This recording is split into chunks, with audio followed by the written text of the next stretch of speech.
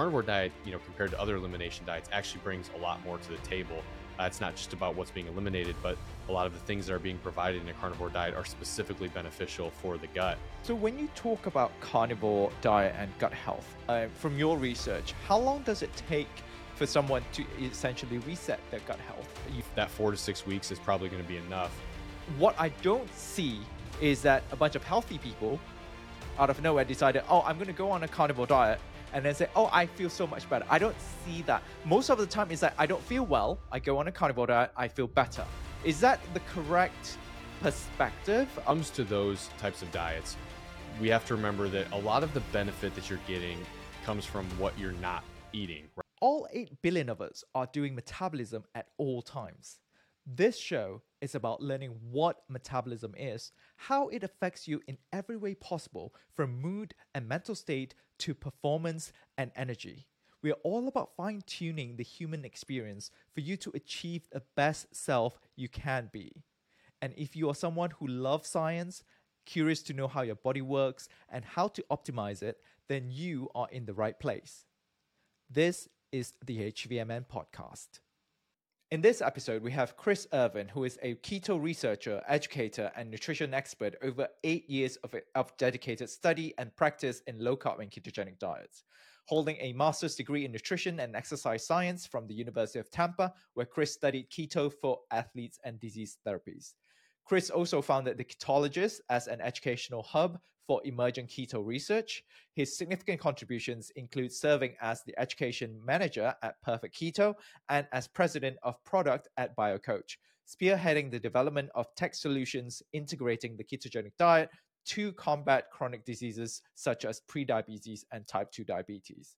In this episode, we covered everything about his new book, The Carnivore Reset, as well as dissecting what is the difference between carnivore diet and a keto diet, why is carnivore diet good for you, and when would you use it for autoimmunity, inflammation, and gut health.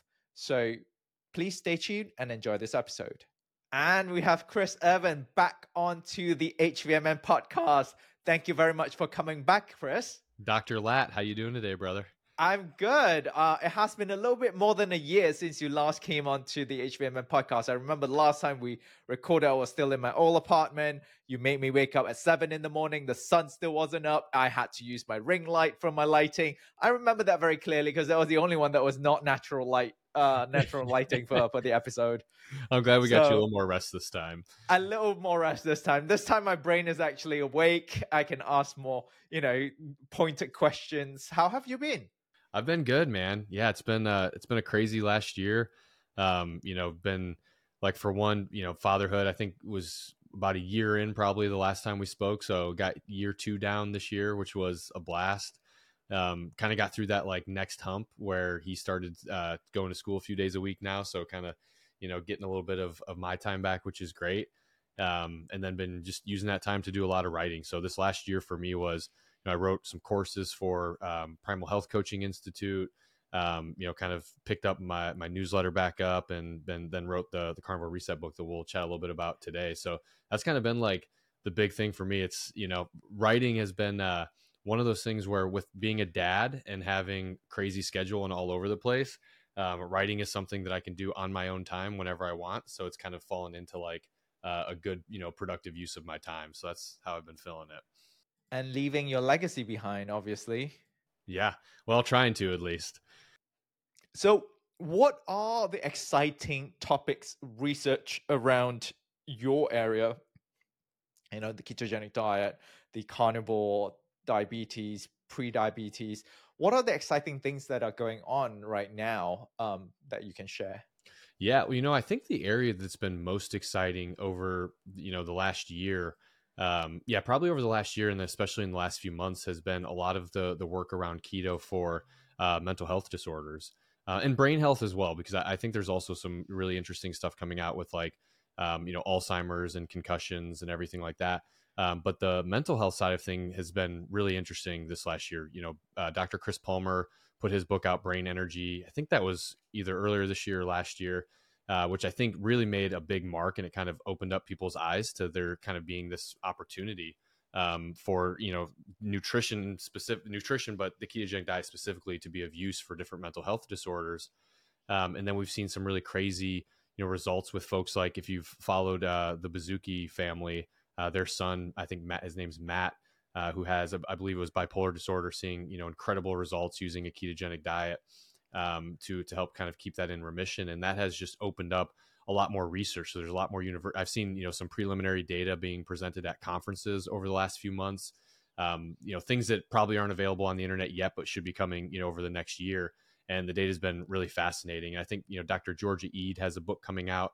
I think it's, I believe it's, oh man, Change Your Diet, Change Your Mind, or something like that. But it's around nutrition for mental health. So to me, that's a really fascinating area of interest, because if we look at a lot of these other uses of keto, carnivore, carnivore is a little bit different. We can talk about that separately, but for keto specifically, some of the other uses of the diet, there are other ways, right? Like you can lose weight not doing a keto diet. You can increase your energy not doing keto. You can improve your gut health. There's a lot of things you can do, but when it comes to these mental health disorders, for a lot of them, there's not a lot of great treatment options. Most of the treatment options are pharmaceuticals. And, in these pharmaceuticals, what we're finding is that they come with a pretty hefty, tag on your health, where they're making your metabolic health worse. They're putting you in situations where, you may have to increase your dose over time and change medications frequently. And it's definitely, if you're somebody that falls into one of those buckets, you don't have a lot of options. And again, the options aren't great. So that's why that's most interesting to me, because keto is now emerging as, not that it's foolproof, because, sticking to a keto diet isn't the easiest thing in the world. That is still, comes with its own challenges.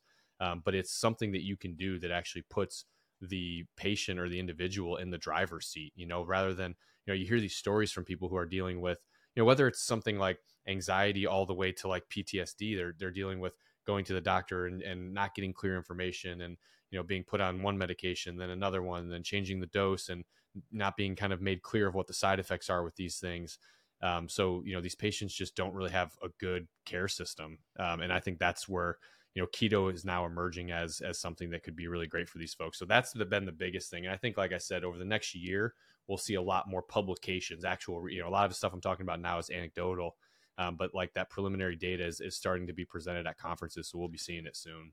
That is such a great point. Like keto diet, as much as it is a healthy diet, and it's a healthy lifestyle intervention that people can use to lose weight, to be healthier, just metabolically healthy. It is a great tool, but as you said, you can use other ways. If you, as long as you have calorie deficit, you eat whole foods, like you will lose the weight and you will get sort of that clean energy. But when it comes to therapeutic uses, it's certainly a very big step forward, where we don't have to fork out millions of dollars to develop a new drug to treat the symptoms and not even the root cause. And actually now looking at it from just the diet alone being an intervention as powerful as some of these pharmaceuticals. So this is definitely an exciting area. And in fact, sometime this summer, a university, I can't share too much detail, a university in Europe got a grant to actually treat 250 heart failure patients with ketone IQ for 30 days, because preliminary results showed that ketones have got a positive result when it comes to heart attacks and heart failures, because it addresses the discrepancy or the energy deficit that occurs in the heart because of any occlusion of the arteries. So, that's also another area where ketones can definitely play a role when it comes to any form of energy deficit. And I think you talked a lot about that on your channel, about just Alzheimer's having the energy deficit in the brain that is caused by insulin resistance or glucose deficiency. And ketones play a big role in that. And I'm really excited that keto diet is being used and utilized as a tool for these therapeutic areas, because then us as H.V.M.N. and us providing exogenous ketones only gives you that flexibility to use keto diet or exogenous ketones, or even augment using exogenous ketones as a way to augment a keto diet. So that is a very exciting news Yeah. for us as well.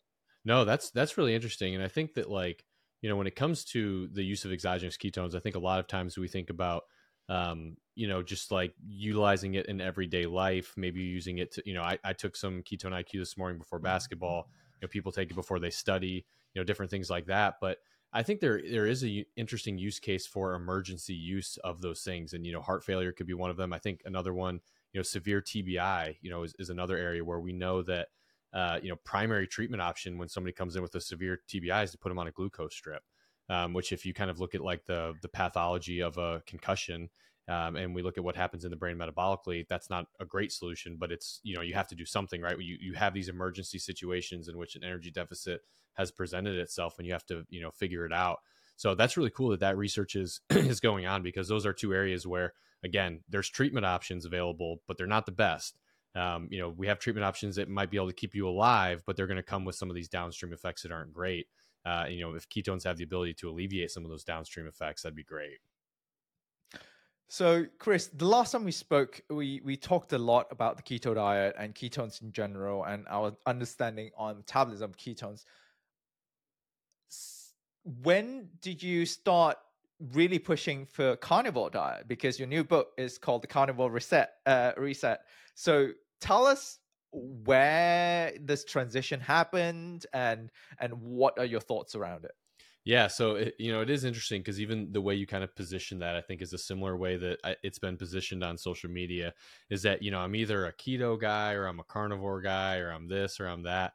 And the truth is that I look at all of these diets as a tool that have certain use cases. Carnivore has been something that's been on my radar since back in 2017 was the first time that I heard about it. I gave it a try back then, kind of when it was really starting to gain some of that mainstream popularity. I think, Jordan Peterson was on Joe Rogan and he talked about his daughter, Michaela's, autoimmune condition and how carnivore helped it. And that kind of sparked this big rise in the diet. But, at that time, I only really knew about it for I hear these stories about the autoimmune side of it, but didn't really understand it. But, I kind of saw it more as an opportunity to just like a body composition change, just another variation of keto. Given the nature of the nutrients that you're going to be getting in carnivore, it probably has a positive impact on your hormones, but didn't really think of it, for much else. And then when I tried it myself and then started looking into more of the research, I kind of started realizing that, one of the best benefits of a carnivore diet can be its utilization for gut health, which can, improve not only issues related to poor gut health, but also autoimmune conditions. And that's, and it's essentially, if you look at it, we can kind of go into, the basics of it, but carnivore diet is an elimination diet in a sense, and elimination diets we know are very effective for people who are dealing with severe gut disorders or even, minor gut disorders. And the carnivore diet is a version of that. But the carnivore diet, compared to other elimination diets, actually brings a lot more to the table. It's not just about what's being eliminated, but a lot of the things that are being provided in a carnivore diet are specifically beneficial for the gut. So realizing that is kind of when I decided that, this is a really good tool that sometimes gets lumped into the same thing as keto, but it's not the same thing as keto. It's very different. And, you hear a lot of people, obviously the biggest difference between keto and carnivore is the fact that you're not consuming any plants. So, all those vegetables and those, leafy greens and all of that you hear people promoting on carnivore or on keto, you're not going to be consuming those on carnivore. So that is the biggest difference. And a lot of people will say, that doesn't matter. That we don't really need to cut those things out. All of the talk around plant anti-nutrients is kind of overblown, is what a lot of people will say.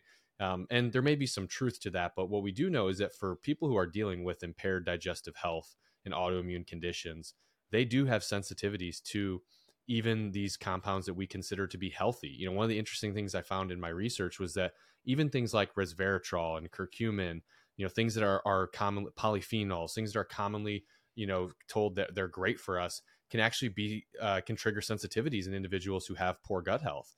So, the carnivore diet is a tool that can be great for those people. Now, there can be other use cases of it too. Like I use carnivore, not necessarily for gut health, but, I just use it. I'll go through 2-3 week stints to, if I want to dial my calories back. I find it's really easy to do that on carnivore. If I'm trying to, increase protein consumption, I'll do that. Wait, why are you dialing your calories back? You are a super active person, as far as I know. Well, sometimes if you go into the holiday season, you have a couple weeks where maybe you didn't eat so well. It's nice to, have a couple weeks of kind of offsetting that. I mean, you're a dad now. Gotta have the dad bod to follow. Actually, side note on that, I think this one is always interesting, worth sharing. Do you know that there's actually some science behind why dad bods happen? I saw that. Did I you see saw that that video I did a long research. time ago? Yeah. Yeah, I saw that research about the different hormones that's being secreted. Yeah, so dad will actually, in response to a baby crying, they have research on this, will increase their natural production of estrogen, because it's kind of the goal is to make them less aggressive. Kind of thinking, more in nature and everything like that too, like to make the dad more aggressive, make them more nurturing. That's kind of the goal with it. But when you couple that with the fact that dads are getting usually not very good sleep, which then kind of leads to maybe poor dietary habits, not getting to the gym, you have this like perfect recipe for the dad bod. So I'm trying to fight that every single day. I can't let myself do. It's funny, when I got married, our pastors made like a comment about like, my wife's still loving me even if I get a dad bod. And I remember that day just being like, it's not happening, not letting it happen. Yeah, because I see your story all the time. You're like, okay, wake up, 5 in the morning, and play basketball, and then you're gonna go to the sauna, and then do your stuff, being productive. I was like, damn, like, why are you cutting calories? I mean, if anything, you should be adding calories on. Well, So one of the yeah, times that I really like to do it though is actually when I'm writing. So when I write books and I'm going through stints of like really just intense sedentary. focused deep work. Well, sedentary too, but like what I love about carnivore, and I've actually done the carnivore diet during both when I wrote the Keto Answers book and when I wrote the Carnivore Reset, because you don't, when you're just eating meat, you don't really have a lot of hunger because you're not, people talk about hyperpalatability. There's not, even in the most delicious cuts of meat, there's not a ton of flavor. There's not a lot of sugar, there's no sugar. There's not a lot of these things that will stimulate additional hunger. So, my hunger, at least, and a lot of people report the same, stays in check to the point where I'm not even worried about food. So I'll go through these, writing days. Like I like to rather, some people like to write for a couple hours a day, every day. I like to be 12 hours a day. Like I want to be dialed in and really go through it. And that's when I like to do it because, and the calorie deficit itself, I'm sure helps ketone production, keeping the brain dialed in, but then also just not having to think about food, not, 2 hours in when I'm in the deep work zone, having to go eat or something like that is kind of my strategy for it.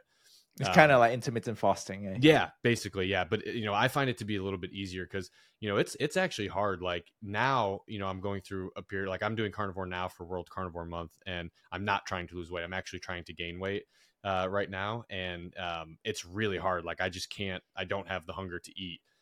Which for a lot of people listening to this, if you're not in that boat, then that sounds great. But for somebody who's trying to gain weight, not the easiest thing to do. So, but I also, I wouldn't recommend people if you're trying to gain weight. Carnivore's not that, like, you can do it, you can gain muscle with it, but it's not going to be as easy as also having other food groups, and to kind of help get that hunger up where it needs to be to gain weight. So definitely not the best strategy for that. But really, just to round it out, I think the biggest thing for me was that I find that carnivore has a use case that can be it can be for everybody. Everybody can try it and see their own benefits from it, like some of the examples that I just gave. But the biggest thing is for those individuals that are dealing with even just the minor gut issues. Like I tell some stories in the book of people that I talk to, but after I eat I feel a little bit bloated, I wake up in the morning and I feel a little bit nauseous, and just like little things like that, all the way up to SIBO, IBS,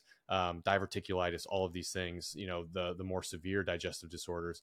That's where carnivore can really be helpful. And the book is the Carnivore Reset because that's what the carnivore diet can do. It can be a reset for your digestive health, and we could talk about what that looks like. But so long way of saying still a keto guy, but now I'm seeing that carnivore is a tool that can be helpful. And partially too, the reason why I wanted to write this book was to get that message out there, because one of the things I do see happening with carnivore, similar to what happened with keto, is that as the mainstream picks it up, it becomes something that it's not. And I think with carnivore, it's become like this right wing diet that is for people. It's like it's Liver King, like just eating raw organs and whatever. It's like it's become this really intense thing that And it's the twelve not like hundred dollar steroids. yeah, yeah, right. Exactly. But really, what it is it's a therapeutic diet, and we're seeing that people are seeing incredible relief from it. So that's why I feel like this need to be out there. So when you talk about carnivore diet and gut health, from your research, how long does it take for someone to essentially reset their gut health using carnivore diet? Yeah, so it definitely depends on the, not everybody's favorite answer. It depends, but it does depend on the severity of it. But the protocol that I put in place in the book is a 6 week protocol in which, but it's a bit more aggressive. So the way that it starts is like week one, you're eating only red meat. You're not even eating pork or anything else. You're eating just the things that we know contain almost zero, compounds that could cause your digestive system any issues. And then so you do that. Then we incorporate other meats like pork and chicken if you want. Generally speaking, I stick to red meat because I think that's the most nutrient dense, but variety is key. So you can incorporate those in. And then we incorporate whole eggs because, people have issues with eggs, but usually it's the egg whites. So we start with whole eggs, and then we do egg whites, and then we do fermented dairy, and then we do dairy, and then that's followed up with a full reintroduction phase where we teach you how to start reintroducing foods so you can figure out which ones you may be most sensitive to, or more specifically, which compounds you may be most sensitive to. Is it high lectin foods, high oxalate foods, high fiber foods? What are the things that are giving you problems? So, I think for most people, that 6 week protocol is going to be enough. Now, for some people, you hear about like Michaela Peterson when she'll tell her story. She has to stick pretty, strict with it because she had more severe autoimmune conditions. So she's not really ever going back. She's going to be following that way of eating, for the long haul. But for somebody who you ate like crap the last year, you ate bad during the holidays, you're noticing you got some gut issues going, 2 weeks might be enough to get you back on track. 2 weeks is typically what I do, just if I haven't been eating well, I get back from vacation, I'll do 2 weeks. If you're somebody who has something, maybe a little bit more severe, like a diverticulitis or, maybe like a moderate level of IBS, like that 4 to 6 weeks is probably going to be enough. But if you're somebody that's dealing with some of those really severe issues, then it can take a while because that reintroduction phase becomes really important. And that's something that, I really harp on in the book because it's not, you can do carnivore for as long as you want, if that's something that you want to stick with now, but most people are going to decide, hey, I want to go back to being able to eat a side salad when I go to a restaurant, like I want to go back to having some of these foods. But for those people, it's like, if you were dealing with issues before, we want to figure out why you were having those issues. So, that reintroduction phase, we want to look at, if there's any hints as to things that have been bothering you, then we start with those and you introduce one food. Typical, this part of the program is a typical reintroduction phase for an elimination diet. You test a food every 3 days by itself to try to give yourself a really good understanding of what's causing the issues.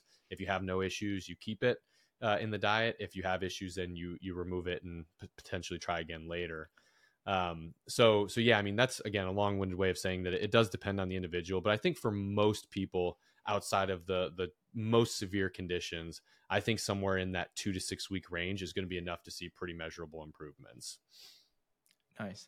So here are my thoughts around elimination diet and just diet that fully omit a food group per se.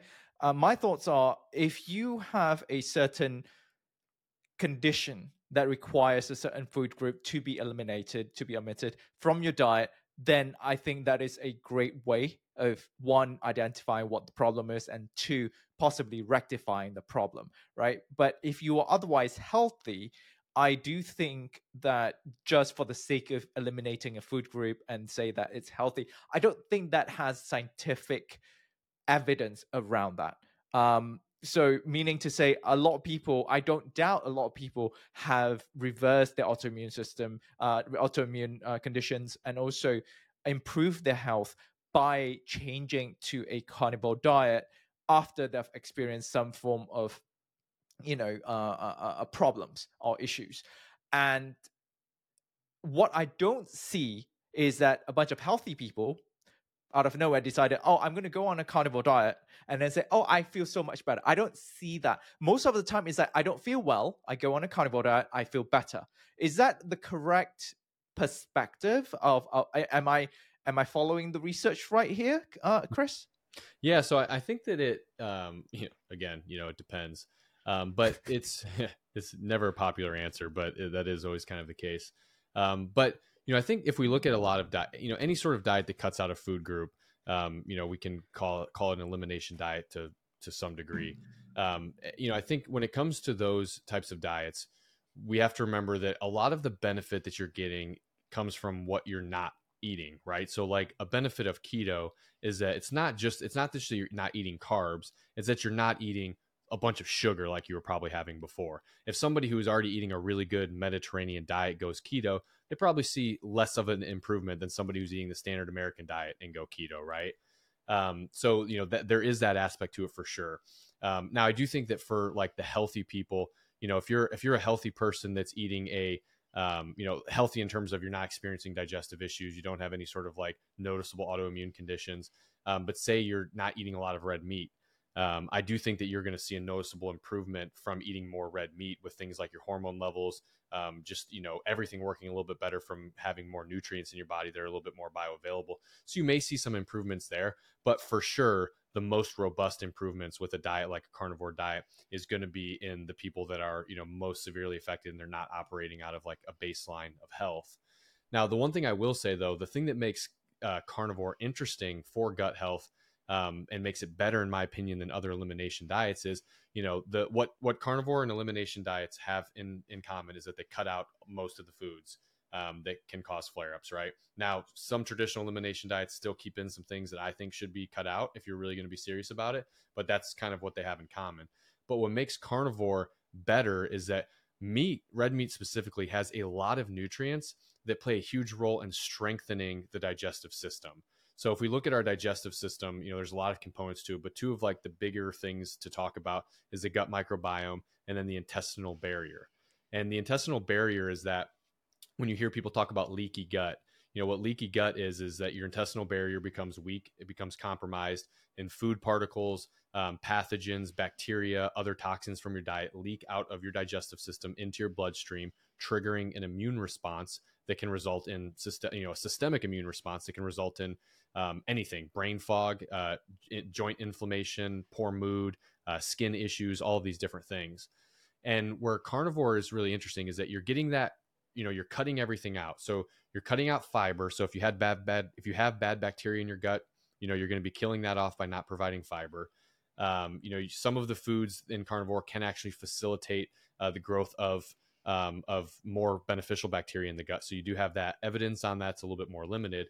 But when we look at that intestinal barrier side of things, that's really where carnivore shines because of things like B vitamins, vitamin A, vitamin D, zinc, collagen, tryptophan. All of these things that are found in meat play a huge role in improving, whether it's the structural integrity of the intestinal barrier or improving the production of the mucus required for the mucus lining as another layer of protection on that. All of those things are improved. So that's where I think carnivore really shines, because on elimination diet, you can cut everything out and you can get some benefit from that relief. But if you don't repair, if leaky gut was your issue, for instance, and you don't repair that and you just go back to eating those foods, your symptoms are going to come back. So that's really where I think the carnivore diet shines, and where it's not just about what you're not eating. What you are eating, primarily red meat, if that's where you're focusing, is going to bring a lot more to the table. So what about those people who say red meat is unhealthy and cause heart disease? Let's put this argument to rest right now. Show me the evidence is what I always say.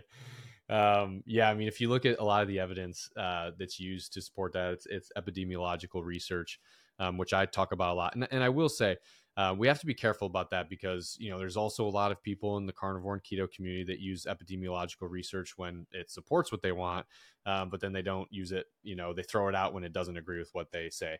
But in general, for those that aren't familiar, epidemiological research is a type of research in which they follow populations of people, either retroactively, they look in the past, or they follow them going forward, and they look at things like dietary habits in this case, and then they try to relate that to disease outcomes in this case. So when you see these studies that will say, red meat consumption increases the risk of prostate cancer, or, recently there was the big Harvard stance that said that red meat increased type 2 diabetes risk.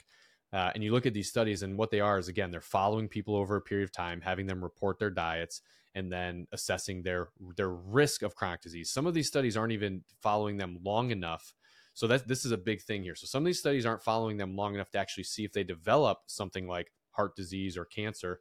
They're looking at risk factors, which, as we've been learning, some of these risk factors are actually pretty weak. Like, this year there's been a lot of publications that have come out talking about LDL cholesterol as a standalone risk factor. And the evidence really isn't there, just looking at LDL as a whole or total cholesterol. But that is what the dogmatic stance is. So if you're talking about if red meat increases LDL, then some people will say that increases your risk of cardiovascular disease. But does it really? We don't know. But then there are studies that will actually follow people, for long enough to see if they have a heart attack, do they develop cancer of any sort. The cancer ones are actually interesting because a lot of times what they'll do is they'll just get a group of people who have cancer and then say, what did you eat? And then they'll try to like figure out. And the gist of all of this, what matters is that when people are reporting red meat, what they're reporting is hamburgers. They're reporting hot dogs. They're reporting, these, like if somebody says they went to McDonald's every single day and got a Big Mac, that would be marked as red meat.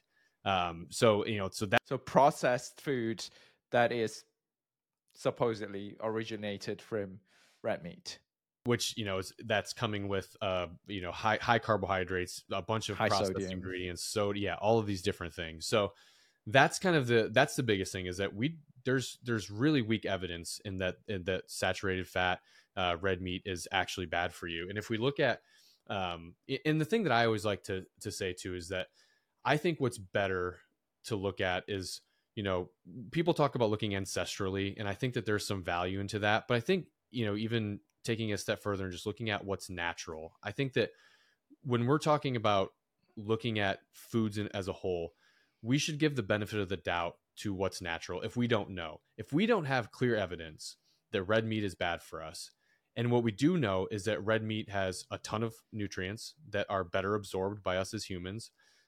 They don't have anything that's like significantly contributing to chronic disease. There's no sugar in there. Red meat doesn't directly increase your cholesterol or your LDL like people think. So even if that was a factor, doesn't necessarily mean that red meat's bad. So if we look at it and none of these things exist and humans have ate it forever, then to look at it and say that's bad for you, but seed oils and fake meat burgers and all these other things are good for humans, things that have existed for, at the most, if in the case of seed oils, like 50, 60 years, for fake meat, 5 years, to give the benefit of the doubt to those things because they don't contain the saturated fat thing that everybody's scared about. But there's nothing natural about it. Like, I think we have to give the benefit of the doubt to the natural. Now, some people will say that that's not enough and that we need more science, but the truth is that we just, to get the study that you want to tell you that red meat is safe, it's pretty impractical to get a real study that would actually show you that. But what we can do is we can look at human biochemistry. We can look at what happens when we actually consume red meat, what our body does with the nutrients. And I think that can help us make the decision. And the other thing too is, like, we talk about saturated fat cholesterol, it gets demonized. That really is the issue here, right? What people are worried about when they're talking about red meat is it's saturated fat and it's cholesterol. And what everybody forgets is that these two nutrients, because they are nutrients, are very important to the body. They play a huge role in hormone production. Your brain needs cholesterol. So, we know that having cholesterol deficiencies, whether it's via diet or medications like a statin, increase your risk of neurodegenerative diseases like Alzheimer's and dementia. So wait, statin does? Yeah. Oh yeah. Yeah. Statins. Wow. Yeah. Mm-hmm. Yeah. Cause it's, and that's, the research on that is also probably epidemiological as well, I would have to guess. But yeah, cause if you're cutting down, essentially statins work by inhibiting your natural production of cholesterol. I believe by inhibiting the, I forget what the enzyme is now. I'm gonna have to dig too far back into my biochemistry to get it, but yeah. So there's some evidence that says that there is an increased risk of things like Alzheimer's and dementia from taking those drugs. So we know it's not a great thing to lower cholesterol. So again, that's a long-winded way of saying that, like, it's more about that the evidence isn't there, and if the evidence isn't there, and we know that there's a lot that red meat has to offer that's beneficial for us, then I think we have to side with what's natural and what's been around and what humans have ate forever, until we can find, a better reason to not eat those things. Yeah, I think I get to interview all these doctors, scientists, and cool people in this health and fitness industry, all made possible because of this podcast that is funded by the company I work for, which is Health via Modern Nutrition, or H.V.M.N. And it is not that they pay me to do this, but I genuinely love and believe in the product Keto IQ. I use it every day before my podcast, before my workout, or even after my workout for recovery. There hasn't been a single supplement that can give me such a drastic change in subjective feel within minutes as much as Keto IQ has. For those of you who do not know me, I'm from Malaysia, I got my PhD from the UK, and my passion is in science and chronic diseases. And I believe it is all about transparency, scientific integrity, and about sharing with everyone so that everyone can benefit from it. And if you like this content and our work, please do support us by liking, leaving a review, or sharing with your friends and families, or even buying a shot of Keto IQ at any Sprouts nationwide in the US, and the first shot is on us. Just scan the QR code and you'll get your money back for your first shot. You can also use the code HVMNPOD20, that is HVMNPOD20, and get 20% off your first purchase at the HVMN website. That's a good point, and it's a very rational point as to looking at the history of food industry and the industrialization of processed foods as well, and when does all of these chronic diseases pop up and really go on the rise is really, between maybe like 50 years ago or so. And that's when all these foods and really calorie dense food that was made to feed people rather than make people healthy is just to really meet the food demand that was lacking because of the wars and everything. And essentially looking at just the emergence of those and then the emergence of these chronic diseases, we can see a better correlation compared to whole food red meat or whole meats in general that we have been consuming since nomadic human beings and That hunters. Yeah, and that's a great point that you bring up there, though, is like the calorie density part of it. And this is something that Dr. Gustin, Anthony Gustin, is, he was always a proponent of this, and it really stuck with me, is that, again, sticking on the natural trend here, like what's natural. Where else in nature does a bunch of carbs and fat exist in the same food? Right? Where does sugar and saturated fat in a combination exist in nature? Where does the amount of linoleic acid that you get in seed oils, for instance, what in nature, like 1 cup of corn oil is something like 80 ears of corn, right? Or something like that. I don't know if that's an exact, don't quote me on it, but something like that, where it's like these things, these foods that have been introduced to us during the industrialization of our food system don't exist in nature in any, like, we don't see these nutrient combinations anywhere. So it's really hard to say, oh, saturated fat is bad, when not many people are consuming saturated fat by itself. People are consuming saturated fat with sugar, with grains, with all these other things. So you make a great point that it's the calorie density of foods that comes from a combination of carbohydrates and the fat. Exactly. There's no point to single one food group out and then villainize it and then call it a day, because we all know that on an daily basis, unless you're on an elimination diet like carnivore diet, we know that most people would consume a mixture of different foods, and most often than not, because of the convenience as well as the pricing of these calorie dense hyper palatable foods, it's much more accessible compared to whole foods, which are organic, which it's really ironic that foods that have the shorter ingredient list would be the more expensive ones. The foods that are naturally grown, that are the more expensive ones. The foods that are without additives, without pesticides use, are also the more expensive ones. It's almost like that the industry is not incentivized to make healthier foods more accessible, and therefore pushing towards a healthier human civilization as a whole. Mm-hmm. Yeah, and a lot of that, it's It's funny that you said that too, because I think it was Thomas DeLauer posted about that recently, where he was like, why am I paying more for less when you compare like processed foods to non-processed foods?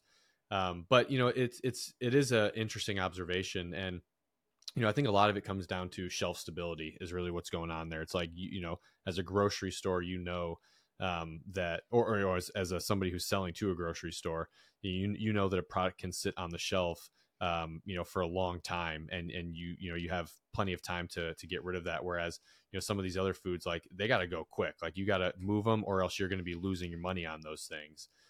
Which I'm sure plays a big role in changing the cost on it. But it does create a big challenge for a lot of people, because if you're a family and you have many people, well, or if you're single and whatever it is, like, it is expensive. Eggs are $12 a carton now.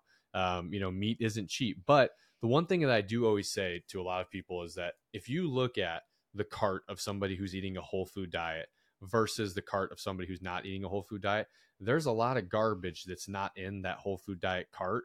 That, if you don't have soda in your cart, and you don't have chips, and you don't have cereal, and all these things that, like, are cheap but they add up, sometimes you find out that, like, if you just go to the store and you buy meat, eggs, and if you're doing a mixed diet, some vegetables and stuff, like, you can go to a farmer's market and get your vegetables for the week for $15. Like, my family, there's three, with three of us, $15, and you can get those things. But if you go to the grocery store and you get 2 boxes of cereal and 2 bags of chip, you're getting up there. So I always do tell people that too, that, like, you'd be surprised the other areas in which you save, acutely when you grocery shop from switching to a whole food diet. So Carnivore Reset. Let's talk a little bit about Carnivore Reset. Why the name? What is it about? Let's go from there. Yeah, so I got a little copy here that I can show. I think I got you a digital one, but I gotta get you a full real one so you can have it with a full signature. When you're famous and rich, it's worth less. It's worth less then. Yeah. So the Carnivore Reset, the title came from. I kind of explained it a little bit, earlier, but this idea that the carnivore diet can be used to reset your digestive system, and in some ways too, also, provide a reset metabolically as well. But the focus of this book is more on the gut health.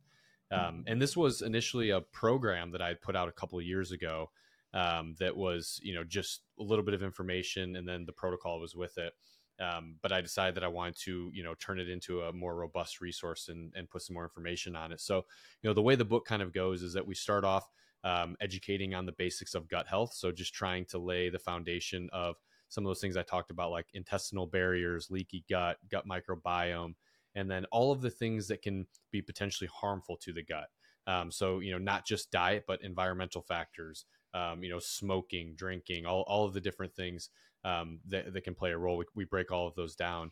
And then we get into the plant compounds specifically, and the impact that those have on digestion. So that's where we cover the things that you probably hear about, the anti-nutrient category of lectins and oxalates and FODMAPs and fructose and all these different things. And we just talk about, here's the research that we have. Here's what we know these things can do mechanistically in the body.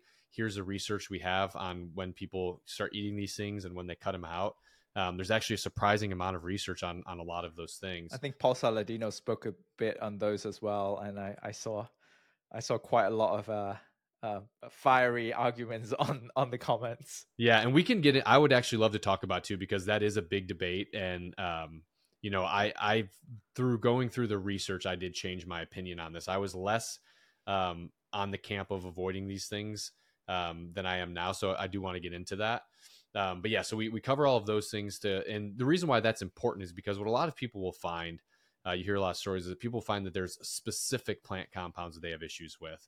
And when you know that, then you can cut those things out. So if you realize that oxalates are the thing that are driving you crazy, you can cut that out. You can figure out which foods are most rich in those, and you can get rid of them. So that's why we want to go through that. See, and then my problem with that point is, sorry, Chris, to cut you off. I want to catch you here real quick, because we were talking earlier, looking at ancestral, like how humans have been eating red meat, have been eating whole foods, right? Similarly, from when we started growing crops, humans have also been eating, these simple vegetables that also may contain all these compounds. Why is it that now suddenly we are sensitive or intolerant towards these compounds? Yeah, no, it's a great question. And, I think one, this isn't the best, there's a better answer for it, but at least one of the things playing a factor is the amount. Hmm. Like our ancestors, for them to get, if they were going to go find a plant and eat it, they would have eaten a bunch of it in a short period of time. And then they probably wouldn't have had much after that. Right. Or, they just in general would have been typically operating in a calorie deficit. So the sheer amount is more. But more important than that is, it's the baseline gut health of individuals today versus our ancestors. So again, carnivore diet, doing a carnivore reset for somebody who has a great digestive system, not necessarily, like for me personally, I don't have an issue with oxalates. I don't have an issue with lectins. I generally don't really like sugar or how that makes me feel, but most of those compounds, I don't have an issue with. But it's the people that have those severe conditions that is where that really becomes a problem. If you have leaky gut, then these can become a problem, right? If you have SIBO, having a lot of fiber can be a problem, right? So it's in these people who are operating in a disease state, which isn't so different than, I think, if we look at like keto, for diabetes. I think it would be a good example of it. Like for people who don't have diabetes and who are metabolically healthy, having a bunch of fruit, for instance, is not going to be a problem for those people, right? Because they have a body that can handle that. But for somebody who has type 2 diabetes, crushing grapes all day, which are really high in sugar, not going to be the best for them.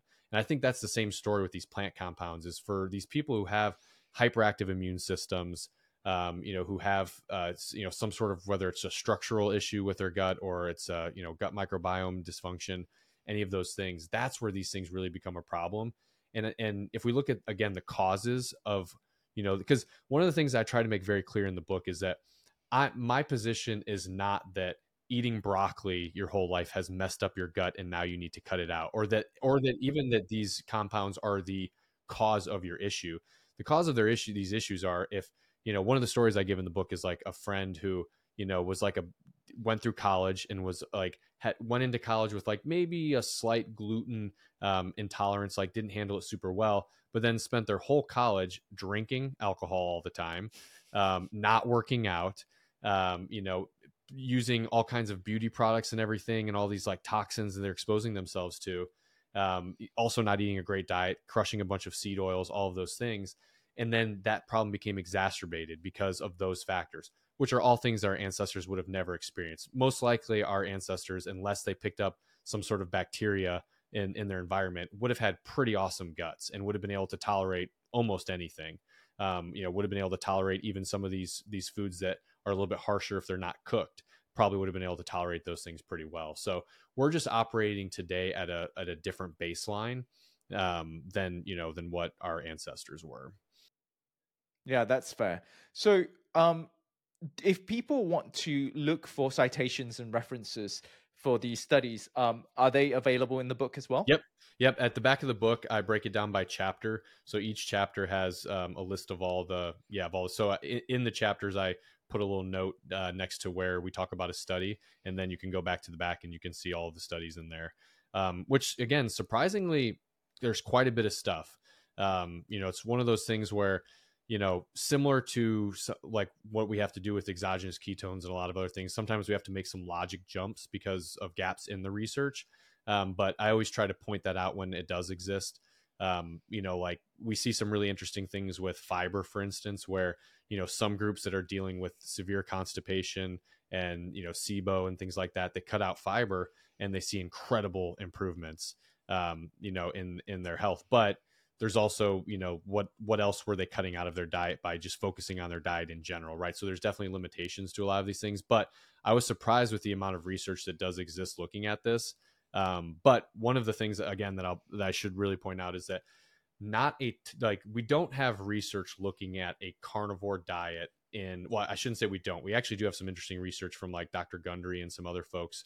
But we don't have a lot of research looking at a carnivore diet in individuals with autoimmune conditions and poor gut health. But what we do have is we have a lot of research looking at the impact of fiber on these individuals, the impact of polyphenols on these individuals, the impact of oxalates and lectins and those things. And from there, it's kind of like that combination of, we have all this anecdotal evidence that exists, and here's my best guess and interpretation based on the available research of why those people are experiencing them. So yeah, there's quite a bit of science that went into it.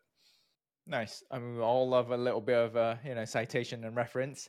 I think people are more and more aware and more informed in the way that they learn to go back to the source of the information, the study, and let the people read, right? Let the people know whether it's epidemiology study, is it a controlled trial, is it a specifically molecular biology where we're looking at mechanism of action. I think those are very important points where it's just not you and I, Chris and Lat, just talking BS, and we need people to go out there, do your own research. As much as it is convenient for us to talk about it, break it down for you, don't take our words for it, because at the end of the day, it's your health, it's in your hands, right? No matter how much I tell you something is bad, something is good, you should eat this, you should know your body better than anyone. Like, for example, like I myself, I tried low carb for the longest time. I have done intermittent fasting for the longest time. I felt great.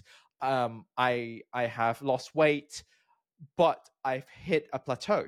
It's because my body got used to it. And then guess what? Now what I'm doing carb cycling. I'm literally, like, today I'm eating 350 grams of carbs. That's how much carbs I'm taking today. And then tomorrow I'm going back down to 130 grams. And I've been doing this for the past few weeks. And every week I've lost 2 pounds consistently, like predictably. Whereas if I'm just going on a low carb diet or on calorie restriction, there is only so much my body can tolerate before it lowers my metabolism to match the intake of food. And it will just store it. And on top of that, with my genetics that hasn't got good insulin response, my insulin just overreacts and puts everything into storage as soon as I eat it, rather than burning it for energy and increasing my metabolism. Mm-hmm. Yeah, and I mean So that's a great point though, because like the so one of the things that I've realized over the last couple of years is that I, I'm a big proponent of research. I read it as much as I can, but what's becoming very obvious now is that it's hard to trust a lot of the research that's out there. A lot of the research that exists now has very deep industry funding. We look like the hot topic right now, the vegan twin study that got the documentary on Netflix. The lead doctor on that has a organization that's funded by Beyond Meat, right? So there's like, we have a lot of issues. And what I always tell people is that, what matters most is what happens in real life. Like you just gave your story. You don't need a study to tell you that carb cycling works for weight loss. When you've lost 2 pounds every week for the last however many weeks, you know that it works. And that's why, I think what you're getting at there is like doing your research on yourself, doing your own research and figuring out what works best for you. Like, I always tell people, like with keto, we go back to keto. So if somebody loses 75 pounds on keto and they feel great, they have more energy than they've ever had, they now go to the gym, they never had the energy for that anymore, they're in a better mood, they got off of, their anxiety medication. Do we need a study to tell us that that's a good thing? Like, no, I think that like we're probably pretty good with knowing that like that really worked for them and that was a good thing. So I think that's the same thing with like carnivore and things like that. Like, if you're waiting for that randomized controlled trial to come in and tell you that carnivore is great for whatever issue it is that you have, that's not going to happen. But what you can do is you can give it a try for 2 weeks and it's not going to hurt you. So you can see, what it does. So yeah, I you, think that like doing it your way is the way. You know what it is? People are waiting for that study not because they want a definite answer or conclusive answer whether or not it works. They're waiting for that study so that they can talk shit about it and argue on internet. That's what it is. Yes. That's where the attention market is. But I think I definitely, going through this experience of carb cycling, it baffled me, because I always thought my body was really, really glucose intolerant, and it was in the beginning. I go on high carb for a day, I'll gain 4 pounds. 4 pounds in 2 days. Like, my body just doesn't know what to do with it. But after training my body for a while, it baffles me that I have been eating the same calorie. Like, I track it very, very closely. I've been eating the same calorie on low carbs day, like 130 grams of carbs, 170 grams of protein every day. Do the same workout, lifting 4 days, cardio 3 days, and then once a week I'll do high carb. Nothing changed, right? But my weight is going down. I'm like, don't you need a calorie deficit to go down? Because it has been the same calorie intake. So I'm like I'm still trying to understand on the science part of it. I've searched, I literally went on PubMed last night and this morning. Every now and again, I'll do a sweep and just to see, are there any studies on this? There are none. There are none. Like when I search for intermittent carb intake or carb cycling, there are some research on cycling, not necessarily carb cycling. So I haven't found any yet to really understand it. I mean, the general idea is that you are generally on calorie deficit, but on high carb days, you're basically tricking your body to understand that you're not going through hunger, you're not going through famine. Therefore, there's no need to put a halt onto your metabolism. And then you go back down to low carb days. And then with the higher metabolism, you are creating that calorie deficit by increasing your basal metabolic rate instead of by decreasing your calorie intake. That's as far as I got.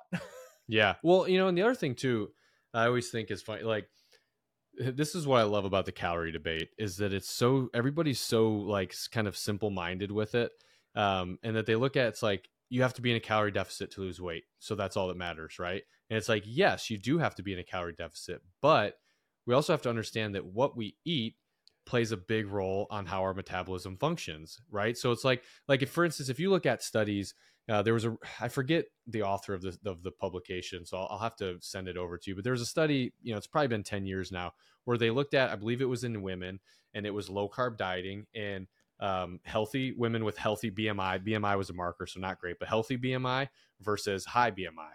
And the women with the healthy BMI, they did not see as much improvement following a keto diet versus the women that had high BMI. They were more likely to see benefit from it. And like what we have to understand is that like everything that you eat has downstream effects on your hormones, on your mitochondrial function, all of those things.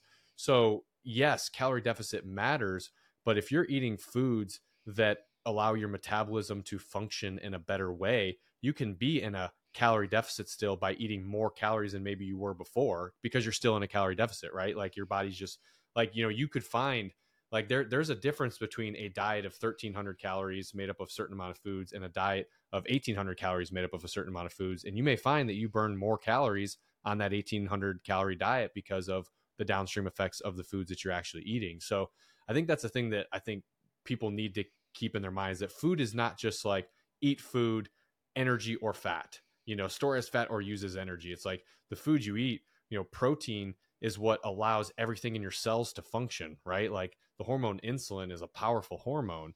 Cortisol is crazy. Like, how do you measure calorie deficit in somebody who is feeling like super chill, they have an easy job, no kids, versus somebody who is driving to work in New York City in traffic to a job that they hate? Like, do you think that's going to have an impact on, like, do you think that person at 1,200 calories is going to burn the same amount of calories as if that person was put on a beach in Costa Rica and they're chilling? Like, no, it's going to be different things. So that's what I always hate about that debate is it's like people be like, oh, calories are all that matter. And I'm like, okay, Right. and your point? What do we do with that Yeah. info? No, I think fundamentally, like calories, it does matter, right? Yep, But at the end of the absolutely, day, it's also absolutely. the quality. It's, you know, it is this signaling.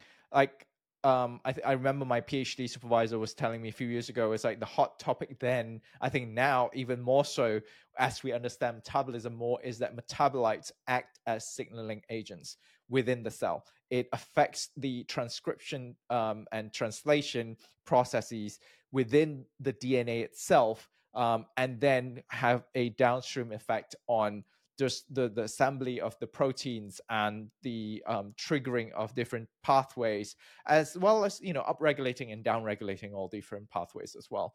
So one last question about carnivore diet. Has there been any studies that looked at carnivore diet and insulin resistance or insulin sensitivity? I would say, has it been anything like that? Not that I'm aware of. um No, not that I'm sure there's Yeah, been some. because we know like keto diet is very effective with, diabetes, pre-diabetes, and people reversing their condition as well as going off medication. I'm just wondering if carnivore diet has similar studies. Yeah, Just we out of we don't, curiosity. and a lot of people would actually say that it is probably bad for insulin sensitivity, Hmm. but they're basing that off of research that's looking at high amount of saturated fat in red meat in conjunction with a standard American diet, not a carnivore diet, right? Because there is an ability for saturated fat and fat to impair a cell's ability to respond to insulin. There is a mechanism at play there. But for that to happen, there also needs to be the downstream effects of consuming a lot of carbohydrates and sugar with it. So we don't have we don't have anything that's looking at just carnivore. Like the amount of studies that we have looking at specifically a carnivore diet is very low. A lot of it, if you see people that are putting out things against carnivore, what it is it's studies on red meat and saturated fat, which again are in the text of a whole diet of a bunch of other things, not just those things. So unfortunately we don't. But and to be honest, you don't hear as many anecdotal stories of people using it for insulin resistance, or anything. I'm sure those things are out there. I'd be curious to see if Rivero, Sean Baker's company, if they've had anybody that they've treated with it. Because you're right. The similarity between carnivore and keto is that they are both, they're going to lower insulin, they're going to lower blood sugar, and they're going to spike ketones. Exactly. So my theory would be that carnivore would lead to an improvement if you were coming again from a standard American diet. Now, if you were doing keto and you switch to carnivore, probably not going to see as big of a difference, or even if you were doing low carb. But if you're coming from standard American diet, based on what I've seen, I would think that. But I think Exactly. we should be looking at that. That's a great point, because the whole, I think, to sum it up, our conversation today is that when we look at research, one thing that I remember very clearly from my PhD days is that my supervisor always asked me, if I wrote down there in my thesis, GLUT1, glucose transporter 1 is increased. She will always ask me, compared to what? In science, whatever study it is, you have to look at compared to what. So same thing what you said, right? If you're coming off a standard American diet, going onto a carnivore diet, fine, you see that significant difference. But if that person has already been on keto diet, or that person is of a normal weight and whatnot, the difference may be insignificant. So when you go through a study, make sure you know what are they comparing with, and how does that apply personally to you as well. Yeah, that's important because it goes both ways. Like a lot of the vegan vegetarian diets that show improvements, even a lot of the keto studies that show improvements are typically comparing to standard American diet, because that's what they can get. You're not typically It's getting almost like something. anything is better than standard American Right. diet. And that's, that is there's actually a book that I've been working on over the last couple of years, is like, it's called Why Diets Work. And, talking about how, there's a lot of different diets that work. That's going to be, the next one that I put out. And one of the things about that is that, like, yeah, anything is better than the standard American diet. Like, you will definitely see, if you stopped eating McDonald's and you started eating broccoli, there's at least going to be a period of time where you are going to see significant improvements in your health. And we would expect the same from carnivore. Like, you are going to see some improvements, switching from standard American diet to carnivore. So we do have to make sure not to throw the baby out with the bathwater. We need to not, think that these diets are necessarily miracle diets, because in a lot of cases, over 50% of the benefits that you're getting from them are what they're not. But in the case of carnivore for gut health specifically, there's also that benefit of what it is. But again, to your point, it depends on if you need that or not. Yeah, exactly. So for those people who would like to find your book, where can they find it? And for those who would like to know more and follow you, where can they find you? Yeah, so the book is available on Amazon. I'll hold it up again. It's Carnivore Reset, so you can find it on Amazon. The right now, just the paperback is available, but probably by the time this episode airs, the Kindle will be available as well. And then, yeah, to find out more about me, at the Ketologist on social media, primarily Instagram is where I hang out. And then for Carnivore, I have two newsletters. One is the Thinking Health newsletter, which is a part of my podcast, Thinking Health. And then I have another newsletter that I started for Carnivore specifically, and for this book. Actually, we're doing a book club for this month. For anybody who bought the book, they're in there, and we're doing weekly content related to the book, and that's called the Carnivore's Den. So you can check those out. Those are all on Substack. Thank you very much, Chris. Yes, thanks for having Well, me it has on. been a pleasure. Yeah, yeah, I loved it, man. Thanks for having me on, and definitely want to come back on. I think we got, we didn't get a chance to talk about ketones much, but the ketone IQ that just arrived in my house a few weeks ago. I've been playing basketball without it for the last probably 2 months. I just started taking it again this week and forgot how much I love that stuff. So we'll have to chat about that next time. Yeah, yeah, of course. And with the amount of research that you've done, I've always told Chris this. I mean, you should get a PhD by now. Like you should have. Unless they hand me one, I'm not going Is back. there no intention whatsoever? No, I don't think so. I think that to this point, I've kind of reached the point in my career where I don't think the benefit would be Yeah, there. yeah, I should take that back. I think in a later on in life, I could see myself, kids are growing up out of the house. I could see myself going back and doing it for that reason. But for now, family and writing books and stuff is enough for me. All right. Well, thank you again for coming on, Chris. Always pleasure to speak to you, and hopefully see you next time. Yep, sounds good, Lat. Thanks, man.